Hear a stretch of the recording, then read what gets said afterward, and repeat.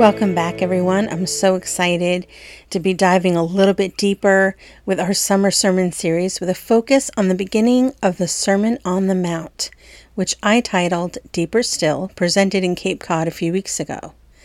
Let's begin in Matthew 5, 1 through 5. And seeing the multitudes, he went into a mountain, and when he was set, his disciples came to him, and he opened his mouth and taught them, saying, Blessed are the poor in spirit, for theirs is the kingdom of heaven. Blessed are they that mourn, for they shall be comforted. Blessed are the meek, for they shall inherit the earth. I recently moved officially into a promotion that had been in transition for a bit of time. My predecessor became upset one day as we were moving closer to the switch, and she said she was so close, only 60 files away from 1,000. She was hoping to reach 1,000 files before she turned the position over to me. As you can imagine, I wondered why anyone would need 1,000 files. And how would I find anything I needed? I would need to open one file, to open another within that, and another within that, and keep going until something made sense. There was so much information to work through. We deal with this every day. So much information around us. It is difficult to weed through all of it, to figure out what is true and what is important. Luckily, we have a Savior who clearly gives us what we need and gives us instant access to the truth. This is what he is about to do. So let's dig a little deeper into this portion of Scripture to see what's going on here. First, let's think about where Jesus had been before this. In Matthew chapter 4, he had his experience in the wilderness where he was tempted by Satan. He had experienced the fullness of humanity even as he was sinless and perfect. Later in chapter 4, he calls his first disciples, the disciples who left everything behind, their very life, and chose to follow Jesus. So then Jesus begins working miracles, teaching, and there are people who have not given up their life like the disciples, but they're drawn to him because they have seen what he can do. People who are sick, in pain, paralyzed. People are curious, intrigued. That curiosity, when people see something different, something real, can draw people from anywhere. We see that multitudes followed him up the mountain. We know that he was teaching his disciples, but he had not forgotten the multitudes. In Matthew 7:28, it says, And when Jesus has finished these sayings, the crowds were astonished at his teaching. Jesus was teaching to everyone. His disciples, who were already full in, they didn't sign up for a club membership or develop a backup plan in case this didn't work out. They were committed 100%. He was also teaching to the fence sitters, those who were curious and maybe surprised, wanting to know more but not entirely at the point of full commitment. We can be fence sitters too. Did you know that? We can go to church every Sunday, spend time in his presence daily, and not be completely in.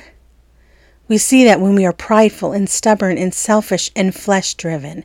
This can be a back and forth process, moving from the fence to his feet, and then starting to drift back to the fence where it feels a little more comfortable. Jesus is speaking to everyone, no matter where they are in the process. Then it says, he opened his mouth. He has everyone gathered, and he opens his mouth. I love the picture of this.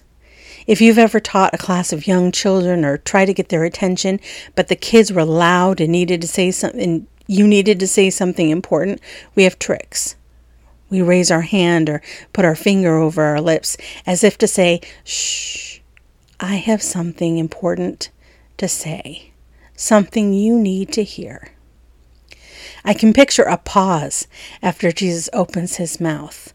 Nothing is written in the Word of God by accident or left out by accident. We can think, of course, he opened his mouth to speak.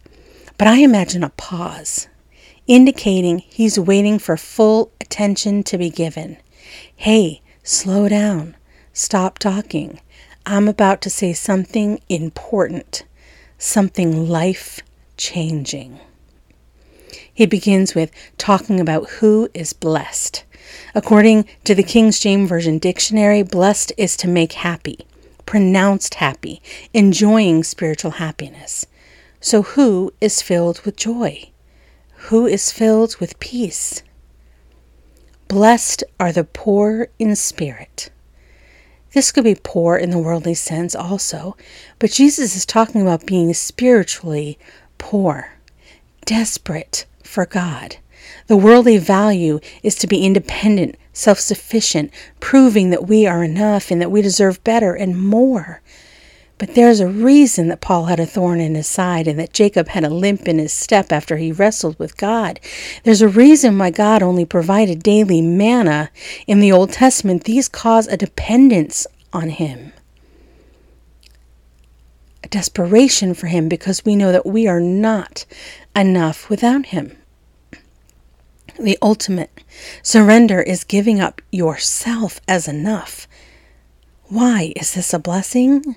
Because he is the blessing, the life force to bring us in communion with God.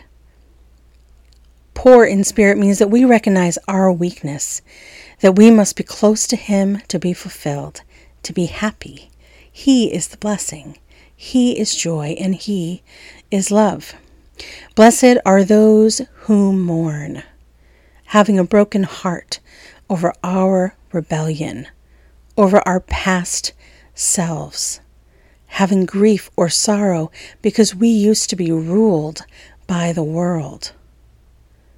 Sadness over those that we hurt, over the way that it paused or interrupted our communion with God, our closeness to our Heavenly Father. Blessed are the meek. In the Old Testament, the word for meek was anaw, A-N-A-W, which meant someone who was afflicted or bearing a heavy burden.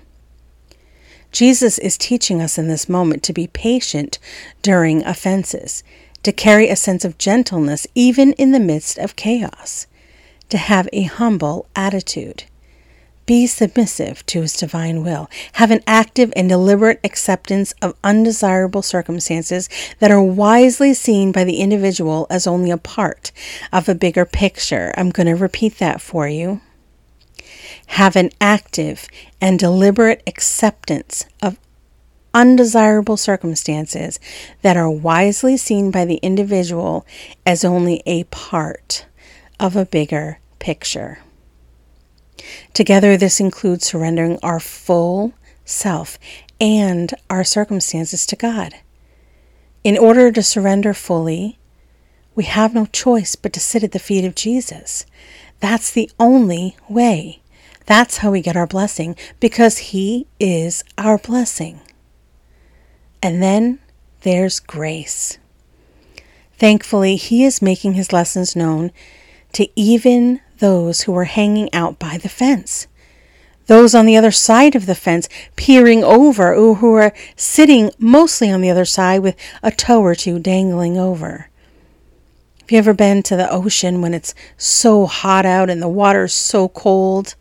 There's a shock if we dive right in. So sometimes we start with our feet, get them warmed up.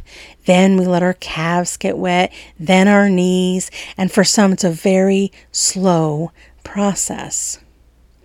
Luckily, the grace of God says, no matter how far over the fence you are, no matter how long you've been lingering there, or even if you're still on the other side, no matter how many times you've left the feet of Jesus and begun your walk back to the fence, you are always welcome back at his feet. He delights in you and wants you there. But he's still teaching you, speaking to you, praying for you, loving you no matter where you are. To gain the full blessing, we need to empty our hands, realign our hearts with his will, humble ourselves, and realize we are not enough. And that's okay. And we must recognize our desperation for Jesus. So get excited.